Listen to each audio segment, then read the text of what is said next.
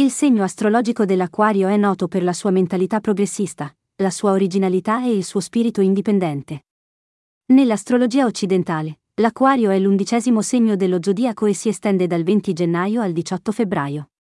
Questo segno è rappresentato dal simbolo di un portatore d'acqua, che simboleggia l'idea di condivisione e di portare avanti un nuovo modo di pensare.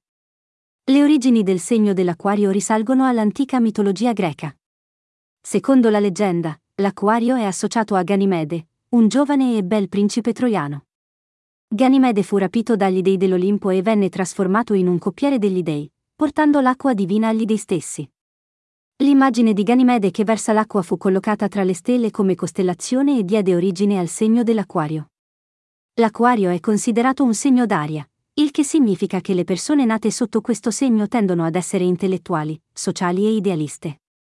Sono noti per la loro apertura mentale, la loro originalità e la loro capacità di vedere oltre i confini convenzionali.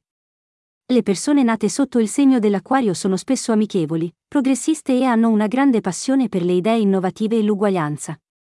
L'Acquario è governato dal pianeta Urano, che simboleggia il cambiamento, la rivoluzione e la libertà. Questo influsso planetario conferisce alle persone nate sotto il segno dell'Acquario una natura ribelle, una mente aperta e una forte volontà di fare la differenza nel mondo.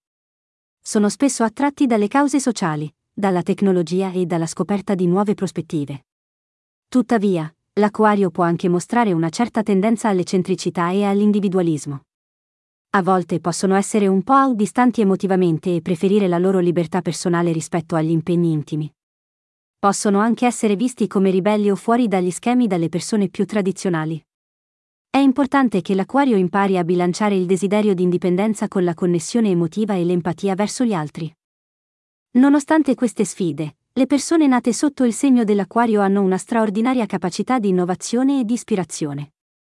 Sono noti per la loro originalità, la loro intelligenza e la loro capacità di promuovere il cambiamento sociale.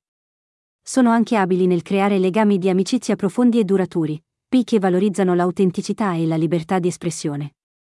In conclusione, il segno dell'Acquario è un segno astrologico con radici mitologiche antiche e una serie di caratteristiche distintive. Le persone nate sotto questo segno sono conosciute per la loro mentalità progressista e la loro volontà di portare avanti idee innovative.